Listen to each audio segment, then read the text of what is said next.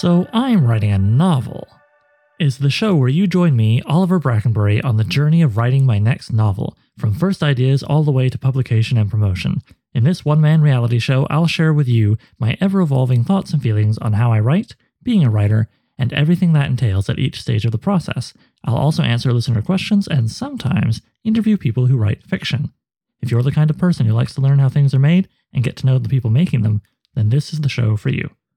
The novel in question remains titled Untitled Sword and Sorcery Novel. And last time I made what you could call an outline for the novel as a whole, a guide, a lighthouse document, which is a term I just made up for fun, why not? That I would need to go through a similar process for each short story, but I wanted something overall for the whole thing to help me really get my head around this short story cycle that I'm writing. But the ending, as I described it in that little outline there, was vague as hell. Before getting wrapped up in the actual events, the plot, or even what the ending would be about, generally speaking, the story, I felt I needed to know, literally, what's the big idea, right? What's the big idea at the core of this final destination for Vo's adventures, my protagonist, the reader's journey, and, my own self in writing the dang thing? Well, a few years ago, I became aware of an essay called The Carrier Bag Theory of Fiction by Ursula K. Le Guin, and it really stuck with me. It's basically antithetical to 99% of classic sword and sorcery, which is therefore making it clearly incompatible with my novel, right? Except, perhaps, as a final destination / kind of setup for a sequel where we'd see what Vo gets up to in her post-adventuring years, assuming she survives the finale of this book, which has not been decided. This is where I would like to remind you that I'll explain or outright read any works or, explain, why a certain author is important, any names I mention that you need to be familiar with in order to get the episode.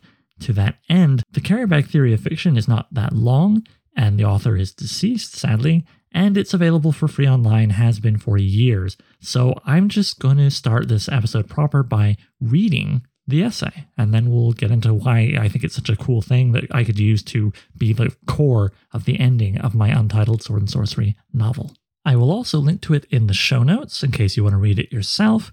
And I would recommend, for those of you who like physical copies of things and think that this essay may be something you too want to study at length in detail, there is a lovely physical print edition of the essay with a whole bunch of extra material, including some very lovely art.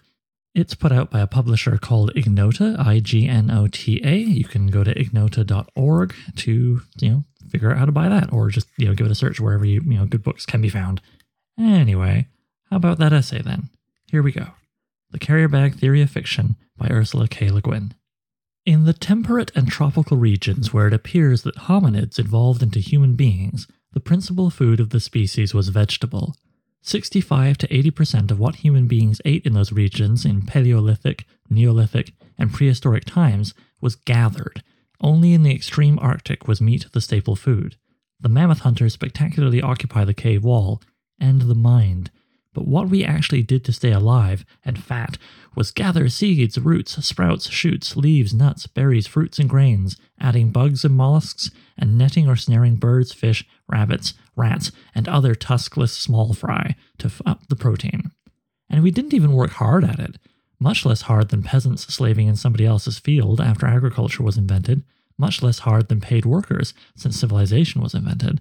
The average prehistoric person could make a nice living in about a 15-hour work week.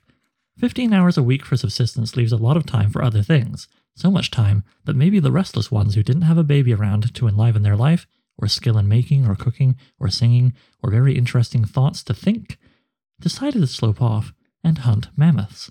The skillful hunters then would come back staggering with a load of meat, a lot of ivory, and a story. It wasn't the meat that made the difference. It was the story. It is hard to tell a really gripping tale of how I wrested a wild oat seed from its husk, and then another, and then another, and then another, and then another.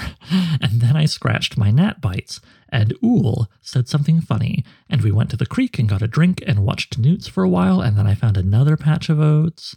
No, it does not compare. It cannot compete with how I thrust my spear deep into the titanic, hairy flank, while Oob, impaled on one huge sweeping tusk, writhed screaming, and blood spouted everywhere in crimson torrents, and Boob was crushed to jelly when the mammoth fell on him as I shot my unerring arrow straight through eye to brain. That story not only has action, it has a hero. Heroes are powerful. Before you know it, the men and the women in the Wild Oat Patch, and their kids, and the skills of the makers, and the thoughts of the thoughtful, and the songs of the singers are all part of it, have all been pressed into service in the tale of the hero. But it isn't their story, it's his. When she was planning the book that ended up as 3 Guineas, Virginia Woolf wrote a heading in her notebook, Glossary. She had thought of reinventing English according to a new plan in order to tell a different story. One of the entries in this glossary is heroism, defined as botulism, and hero in Woolf's dictionary is bottle. The hero as bottle, a stringent reevaluation. I now propose the bottle as hero. Not just the bottle of gin or wine, but bottle in its older sense of container in general, a thing that holds something else. If you haven't got something to put it in, food will escape you, even something as uncombative and unresourceful as an oat. You put as many as you can into your stomach while they are handy, that being the primary container. But what about tomorrow morning when you wake up and it's cold and raining, and wouldn't it be good to have just a few handfuls of oats to chew on and give little to make her shut up? But how do you get more than one stomachful and one handful home? So you get up and go to the damned soggy oat patch in the rain, and wouldn't it be a good thing if you had something to put baby in, so that you could pick the oats with both hands? A leaf, a gourd, a shell, a net, a bag, a sling, a sack, a bottle, a pot, a box, a container. A holder. A recipient. The first cultural device was probably a recipient. Many theorizers feel that the earliest cultural inventions must have been a container to hold gathered products and some kind of sling or net carrier. So says Elizabeth Fisher in Women's Creation, published by McGraw-Hill in 1975. But no, this cannot be. Where is that wonderful, big, long, hard thing, a bone, I believe, that the ape-man first bashed somebody with in the movie, and then grunting with ecstasy and having achieved the first proper murder, flung up into the sky, and whirling it there, became a spaceship thrusting its way into the cosmos to fertilize it and produce at the end of the movie a lovely fetus, a boy of course, drifting around the Milky Way without, oddly enough, any womb, any matrix at all? I don't know. I don't even care. I'm not telling that story. We've heard it. We've all heard all about all the sticks and spears and swords, the things to bash and poke and hit with, the long, hard things, but we have not heard about the thing to put things in, the container for the thing contained. That is the new story. That is news. And yet, old. Before, once you think about it, surely long before, the weapon, a late, luxurious, superfluous tool, long before the usual knife and axe, right along with the indispensable whacker, grinder, and digger, for what's the use of digging up a lot of potatoes if you have nothing to lug ones you can't eat home in? With or before the tool that forces energy outward, we made the tool that brings energy home. It makes sense to me. I am an adherent of what Fisher calls the carrier bag theory of human evolution. This theory not only explains large areas of theoretical obscurity and avoids large areas of theoretical nonsense inhabited largely by tigers, foxes, and other highly territorial mammals, it also grounds me, personally, in human culture in a way I never felt grounded before. So long as culture was explained as originating from and elaborating upon the use of long, hard objects for sticking, bashing, and killing, I never thought that I had, or wanted, any particular share in it. What Freud mistook for her lack of civilization is a woman's lack of loyalty to civilization, Lillian Smith observed. The society, the civilization they were talking about, these theoreticians, was evidently theirs. They owned it, they liked it, they were human, fully human, bashing, sticking, thrusting, killing. Wanting to be human too, I sought for evidence that I was. But if that's what it took to make a weapon and kill with it, then evidently I was either extremely defective as a human being or not human at all. That's right, they said. What you are is a woman. Possibly not human at all, certainly defective. Now be quiet while we go on telling the story of the ascent of man, the hero.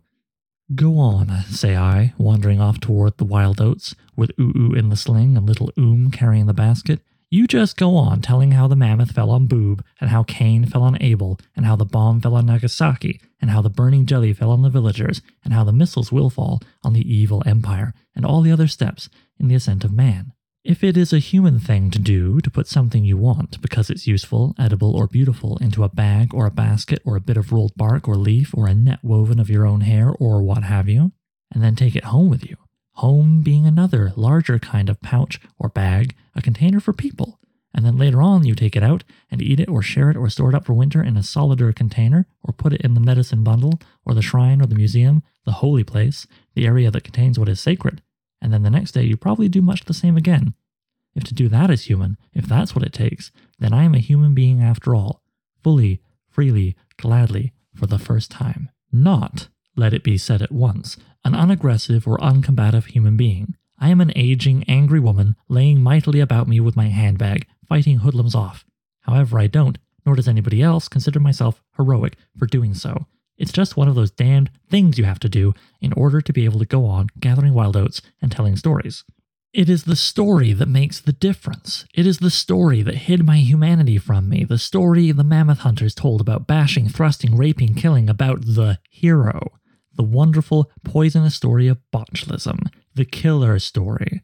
It sometimes seems that that story is approaching its end. Lest there be no more telling of stories at all, some of us out here in the wild oats, amid the alien corn, think we'd better start telling another one, which maybe people can go on with when the old one's finished. Maybe. The trouble is, we've all let ourselves become part of the killer story, and so we may get finished along with it. Hence it is with a certain feeling of urgency that I seek the nature, subject, words of the other story, the untold one, the life story. It's unfamiliar, it doesn't come easily, thoughtlessly to the lips as the killer story does, but still, untold was an exaggeration. People have been telling the life story for ages, in all sorts of words and ways. Myths of creation and transformation, trickster stories, folk tales, jokes, novels. The novel is a fundamentally unheroic kind of story. Of course the hero has frequently taken it over, that being his imperial nature and uncontrollable impulse, to take everything over and run it while making stern decrees and laws to control his uncontrollable impulse to kill it. So the hero has decreed through his mouthpieces, the lawgivers, first, that the proper shape of the narrative is that of the arrow or spear, starting here and going straight there, and thok, hitting its mark, which drops dead. Second, that the central concern of narrative, including the novel, is conflict. And third, that the story isn't any good if he isn't in it. I differ with all of this. I would go so far as to say that the natural, proper, fitting shape of the novel might be that of a sack, a bag. A book holds words. Words hold things. They bear meanings. A novel is a medicine bundle, holding things in a particular, powerful relation to one another and to us. One relationship among elements in the novel may well be that of conflict, but the reduction of narrative to conflict is absurd. I have read a how-to-write manual that said a story should be seen as a battle and went on about strategies, attacks, victory, etc. Conflict, competition, stress, struggle, etc. within the narrative conceived as carrier bag, belly, box, house, medicine bundle may be seen as necessary elements of a whole, which itself cannot be characterized either as conflict or as harmony, since its purpose is neither resolution nor stasis, but continuing process. Finally, it's clear that the hero does not look well in this bag. He needs a stage or a pedestal or a pinnacle. You put him in a bag, and he looks like a rabbit, like a potato. That is why I like novels. Instead of heroes, they have people in them. So, when I came to write science fiction novels, I came lugging this great heavy sack of stuff. My carrier bag full of wimps and klutzes and tiny grains of things smaller than a mustard seed and intricately woven nets, which when laboriously unknotted are seen to contain one blue pebble, an imperturbably functioning chronometer telling the time on another world, and a mouse's skull, full of beginnings without ends, of initiations, of losses, of transformations and translations, and far more tricks than conflicts, far fewer triumphs than snares and delusions, full of spaceships that get stuck, missions that fail, and people who don't understand. I said it was hard to make a gripping tale of how we wrested the wild oats from their husks. I didn't say it was impossible. Whoever said writing a novel was easy? If science fiction is the mythology of modern technology, then its myth is tragic.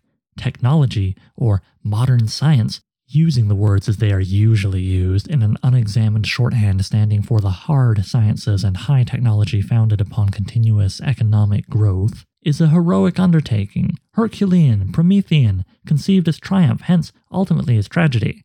The fiction embodying this myth will be and has been triumphant.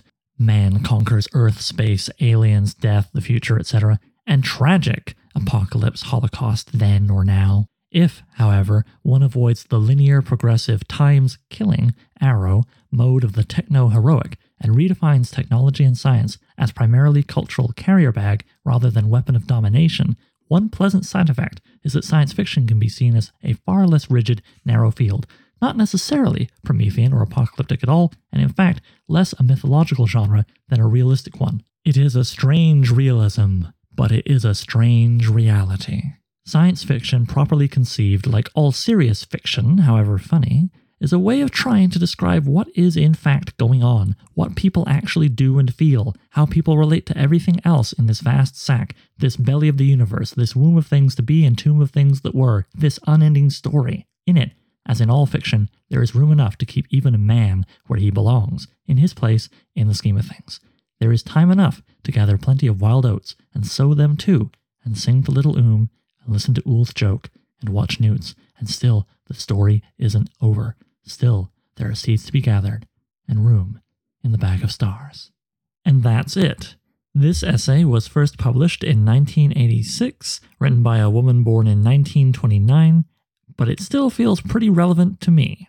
So how does this essay that's obviously very much kind of telling people like enough already with stereotypically masculine killing stories that try to solve all the problems by hitting them on the head and then yes, it's done forever, hurrah, problem solved. How does that connect to me wanting to do a collection of short stories very much in the mode of a subgenre known for people picking up big sticks and swords and warhammers and crushing things and then going at the end of a mere usually 5,000, 6,000 words, hurrah, problems dealt with. Maybe there's a new adventure on the horizon, but that thing is dealt with that we just had a little adventure around. How does this plug in? Well, if this novel and its stories collected within it are the tales of Vaux's adventuring days from her early youth where she's trying to become a capital H hero as in the stories that she was raised upon, through the middle where she's living more for herself in either kind of roguish, City of Thieves type stories, or maybe on the back end of the middle, more bloodthirsty leader of men into battle, all that good stuff, Conan type stories. Then into the kind of cosmic wilderness of the back end, the third where she voluntarily or involuntarily, and I'm definitely leaning to involuntary as I record this, serves people more powerful than her, goes to places that are so strange she could have never imagined them, but ultimately at the end, she is set free of servitude to be dumped in front of the home of the wizard that she originally was, swore to go kill when she was a young woman leaving the island in the first place. Well, the heroic persona that Vaux tries to craft that sets her off into all of this at the very beginning, it comes out of stories that she was raised on. I wonder if maybe after 15 odd years of adventuring spurred by those stories, what kind of stories she might be more inclined to live by the time she's dumped in front of that wizard's home. Maybe she'll be anxious to move on from living the killing story to living the life story, right? To thinking less about the individual, more about the community, to thinking less in terms of violent, usually, resolution, and more about that continuing process. Yeah, this is somewhere for her to go as a person and the novel to go as kind of an idea. And it also points to a way for me to once again try and have my cake and eat it too, right? I want to explore this genre that's mostly worked well in short stories, but I want to write a whole novel, so I do a short story cycle, a novel composed of short stories. And this essay that's all about going against those kinds of stories, the sword and sorcery, killing man, whatever, blah, blah, blah, fascinates me, sets my mind on fire, makes me want to keep going down that alleyway. It makes me want to write a book that is all about the life after the adventuring, the life after the killing story, growing beyond it. I want to see what Vaux's like in her late 30s through to, her deathbed, I guess. Maybe she founds a community and we have a mosaic novel, the kind of novel where each chapter is like a different story about a different person, but they're all sharing like a location or a job or whatever. Maybe it's a mosaic novel about a village that Vaux founds in her, early middle age after years of adventuring. Maybe I should just write that book instead of my untitled sword and sorcery story cycle thing. No, because A, I don't think I'm ready to write that book yet, and also, I want to have fun with the killing story. I want to have fun with the sword and sorcery stories. I want to have my cake and eat it too. I want to do the thing that I know I really want to grow beyond, not necessarily in terms of what I enjoy, because let's face it, all kinds of adults love stories, myself included, about, teenage adventures, even though in our actual lives we've moved well past those days. In a similar vein, even though I know that, one strong man solving problems by hitting things is fascist as hell, I'm hardly the first person to say that about, fantasy stories of a certain flavor or superhero stories and all kinds of other stuff. I think that maybe I can enjoy those stories as long as I'm not, hopefully, living in a society or contributing to society being based around the ideals of those stories. Plus, now that I know I have this destination at the end of the novel, as far as, the core idea, based around my extrapolations from the carrier bag theory of fiction, moving toward the life story along this cycle of killing stories for the most part, I can now take pieces of the carrier bag theory of fiction that really set light bulbs off in my head, and kind of pull those things back from the destination across the novel, across the skeleton of this outline that I just did, and put more meat on them bones, add more depth to that story. For example, the part where she talks about how, violence and conflict are still in life stories, but things like, fighting hoodlums off is just one of those damned things you have to do in order to be able to go on gathering wild oats and telling stories. It isn't heroic. Well, right away, that makes me imagine middle-aged Vo living in the community that she's founded, spotting some bandits over a hill. Maybe a younger member of the community is like, oh, we're you a big hero? Let's go deal with them. It'll be an adventure. And she's like, I just got to deal with it. It's swatting gnats. Maybe you can even have her doing that in the background, having the big battle, and in the foreground, the real story's happening. Okay, cool, Oliver. How do you get there? Well, you get there through the book we're currently writing, which could show the evolution of Vo's approach to violence, through the thirds that I described, getting us to the eventual conclusion I just brainstormed. And there's a little bit of help for that a little further along in the essay.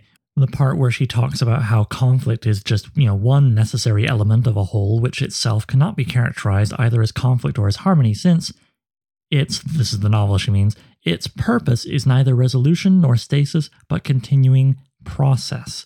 Interesting. Resolution, stasis, continuing process. 1, 2, 3. How many acts does my novel have? How many parts does linear time always have? Beginning, middle, end?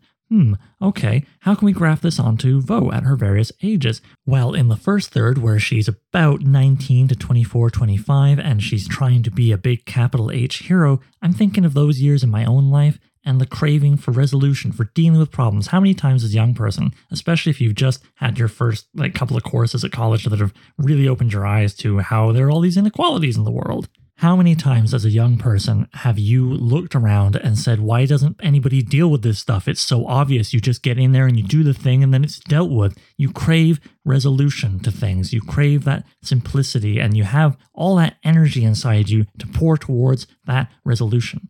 Then in the middle of the book where Vo just becomes concerned with herself, well, I gotta tell you, whenever I've met someone who's only really concerned with themselves, their own gratification, etc., they don't really, people like that or people who are in a phase like that, they don't tend to change very much, right? Because they're not thinking about personal growth, they're just thinking about personal appetites. Maybe the appetite grows, but that's hardly character development now, is it? And so stasis can be the middle, which I can really see working because it's in that middle where I see myself most leaning into the classic forms of sword and sorcery from the original pulp magazines, whose heroes tended not to change a hell of a lot within any given story. And so after the almost hedonistic violence of her period of stasis, and certainly a kind of hedonistic writing by me where I'll just be enjoying leaning into that stuff, we go into the final third, where at first she's kind of lost, the stasis of the middle has been disrupted by whatever the big act turn will be at the end of Act 2, and maybe she comes around to the idea that life is really more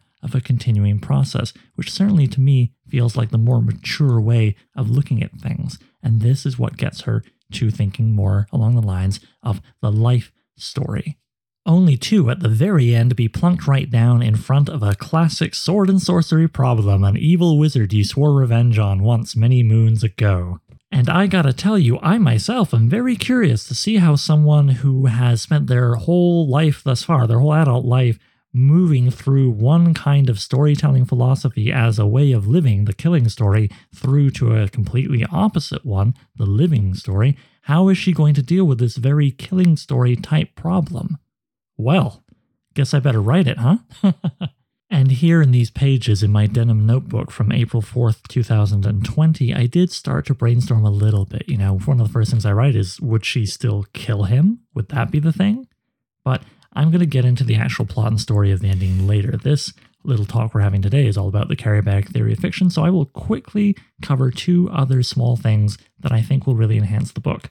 One is short and simple, which is Le Guin's comment, about how that is why I like novels. Instead of heroes, they have people in them. Basically, we want to have someone with a bit of depth who we can occasionally see fail in ways that make us more interested in them. And I want to do that with Vaux, even when she's trying to be a capital H hero, even when I'm having her go full Conan in the second half of the middle act.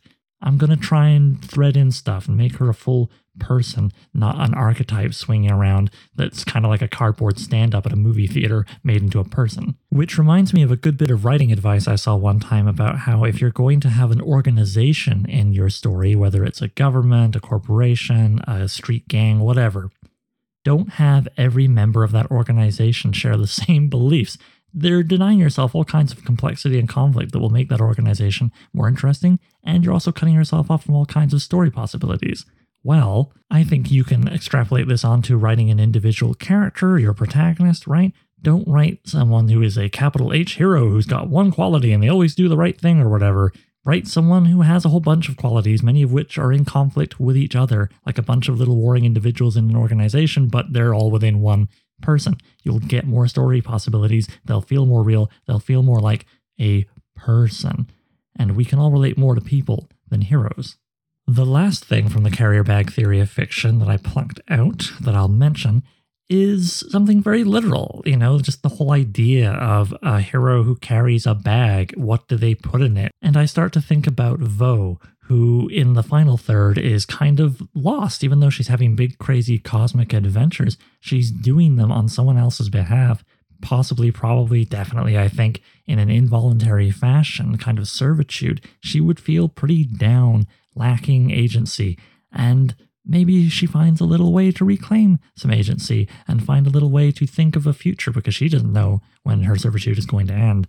So maybe, along with her warhammer and maybe some mighty armor that allows her to survive going to all kinds of strange environments, almost like a medieval spacesuit made out of the corpse of a terrifying bug or whatever the heck it's going to be, maybe she carries a bag, a leather satchel, something along those lines, and in each crazy place she goes on behalf of her master or masters, she picks up a little something and she takes it with her onto the next place. And by the time she gets dumped in front of the wizard's tower, the bag is full or mostly full with all kinds of curious little objects.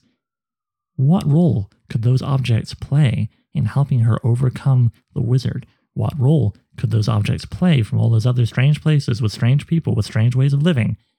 What role could those objects play in her founding a community in the hypothetical book that I write after this one? All right, that's got my attention, let me tell you, and it feels true to life. It makes me think of times in life which have been very rough and where you're just kind of stuck in the continuing process of things. It doesn't feel like you're going to find a resolution anytime soon. You don't know anyway when that resolution will happen, but you go through each day and you take what seems valuable, even if you can't act on it right away, and you file it away for when you can. I like that. Okay, I hope you've liked listening to me talk about the carrier bag theory and all that stuff that came after it. Now I think it's time to go over to a listener question. In the first episode, you discussed the Merrill Collection. How did you discover this collection, and what made you decide to become more involved? That question came from John Taylor in Ottawa. Thanks, John. I discovered the Merrill Collection of science fiction, speculation, and fantasy by pure good luck. As it turns out, the library in which this amazing archive of genre fiction, the largest publicly accessible archive of genre fiction in the Western Hemisphere, is located in is the library that happens to be my local library, Lillian H. Smith branch, which you can find in Toronto on College Street, just a little bit east of College and Spadina. Specifically, you can find it on the 3rd floor. It's the entire 3rd floor, so you can't miss it. And I found that by merit of just, honestly, I feel a little silly. I've been working in the main branch area on the first 2 floors for at least a couple of years. And one day, the ambient noise got a bit loud, and I was like, maybe I'll go higher, see what I find. Oh, look, I found the Merrill Collection.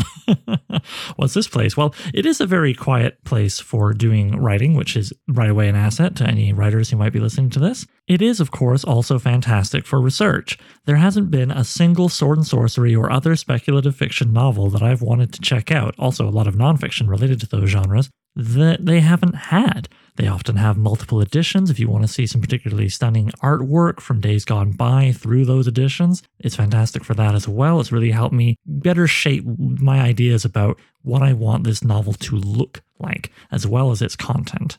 The staff are wonderful and knowledgeable and keen to recommend things. When the then head of the collection, this is late 2015, Lorna Toulis, spotted me in the place all the dang time, she recommended that I consider volunteering with an organization called the Friends of Merrill, a separate from the library system, independent volunteer group whose whole reason for existing is to promote awareness of this still relatively undiscovered treasure in Toronto's literary scene. So I attended a meeting, and it's very low pressure when new members or potential new members are brought in. I just attended a meeting, listened to what was discussed and all the kind of mostly event planning that goes on with promoting the place, like book launches and that kind of thing, panel discussions. And I decided, this sounds like something I want to get involved in. And it began with me just helping out with the social media. Nowadays, I do a whole bunch of stuff as the vice chair of the executive board, including a second podcast. Now, I have been saying I will interview people on this podcast, and I will.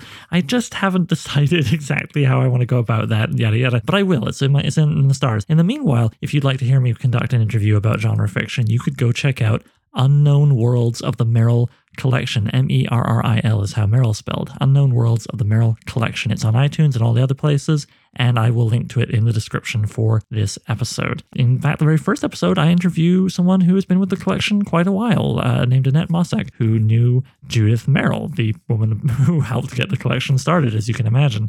The through line of that podcast is connecting genre history to genre present and looking at how genre future might be.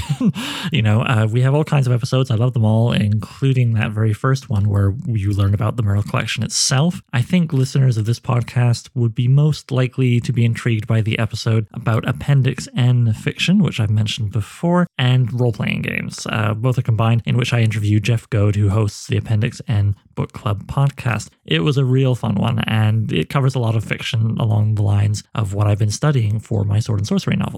To make life easy, I will link to the Merrill Collection website, to the Friends of Merrill volunteer group website. The volunteer group is currently not doing events because, of course, COVID is still very much around. Though vaccines are giving us hope, we may have a Christmas event and return more or less to normal in the coming year. For you people who are not in Toronto, which is the majority of the human race last time I checked, I will also be linking to the digital collection within the Merrill. They are slowly but surely scanning all kinds of remarkable genre texts and art for you to check out online. So it's not just for Torontonians or people passing through Toronto anymore. So I guess this answer has gone a little long, but I'm going to add just a bit more before I tie it off, which is to say that thing I mentioned a moment ago about how the through line for the podcast is connecting genre history to genre present, and that's very important to the podcast, of course. It's also very important to me. The collection means a lot to me. Aside from all the things I've already mentioned, I just think it's super important, not only as writers, but as readers and viewers of films and so on, that we learn about the past of what we enjoy so that we can get a richer, deeper enjoyment out of things in the present, knowing where they come from, what their influences are, and also so that if we want to create, we can create something better, not copying the past necessarily or remixing it, but learning from it, learning how to go further by learning what's already been done. Something that is very much on my mind, as you can imagine, while I'm working on this novel that is of a genre or mostly of a genre. It's already looking like some parts of it might fall a little bit outside of sword and sorcery, but whatever. It's of a genre whose golden age was in the 30s and 40s, that had a sort of silver age, like Renaissance in the 60s and 70s, and then had kind of a Bronze Age crap out in the 80s that left it kind of fallow for a long time and is only in recent years having a resurgence of interest. While working on my book, I'm going to want to pay attention to lessons I can learn from all four of those points in history. You know, I want to pay attention to the birth, what made it really come out on fire, but if I only pay attention to that part, I'm going to write some niche thing that people who are collectors of the old stuff might have an interest in, but they could also just reread the old stuff. I'm going to want to pay attention to that Silver Age, see how did people come along and make that genre their own while still having it feel like sword and sorcery. But if I only paid attention to that part, then, well, it's still an old Renaissance, the 60s and 70s.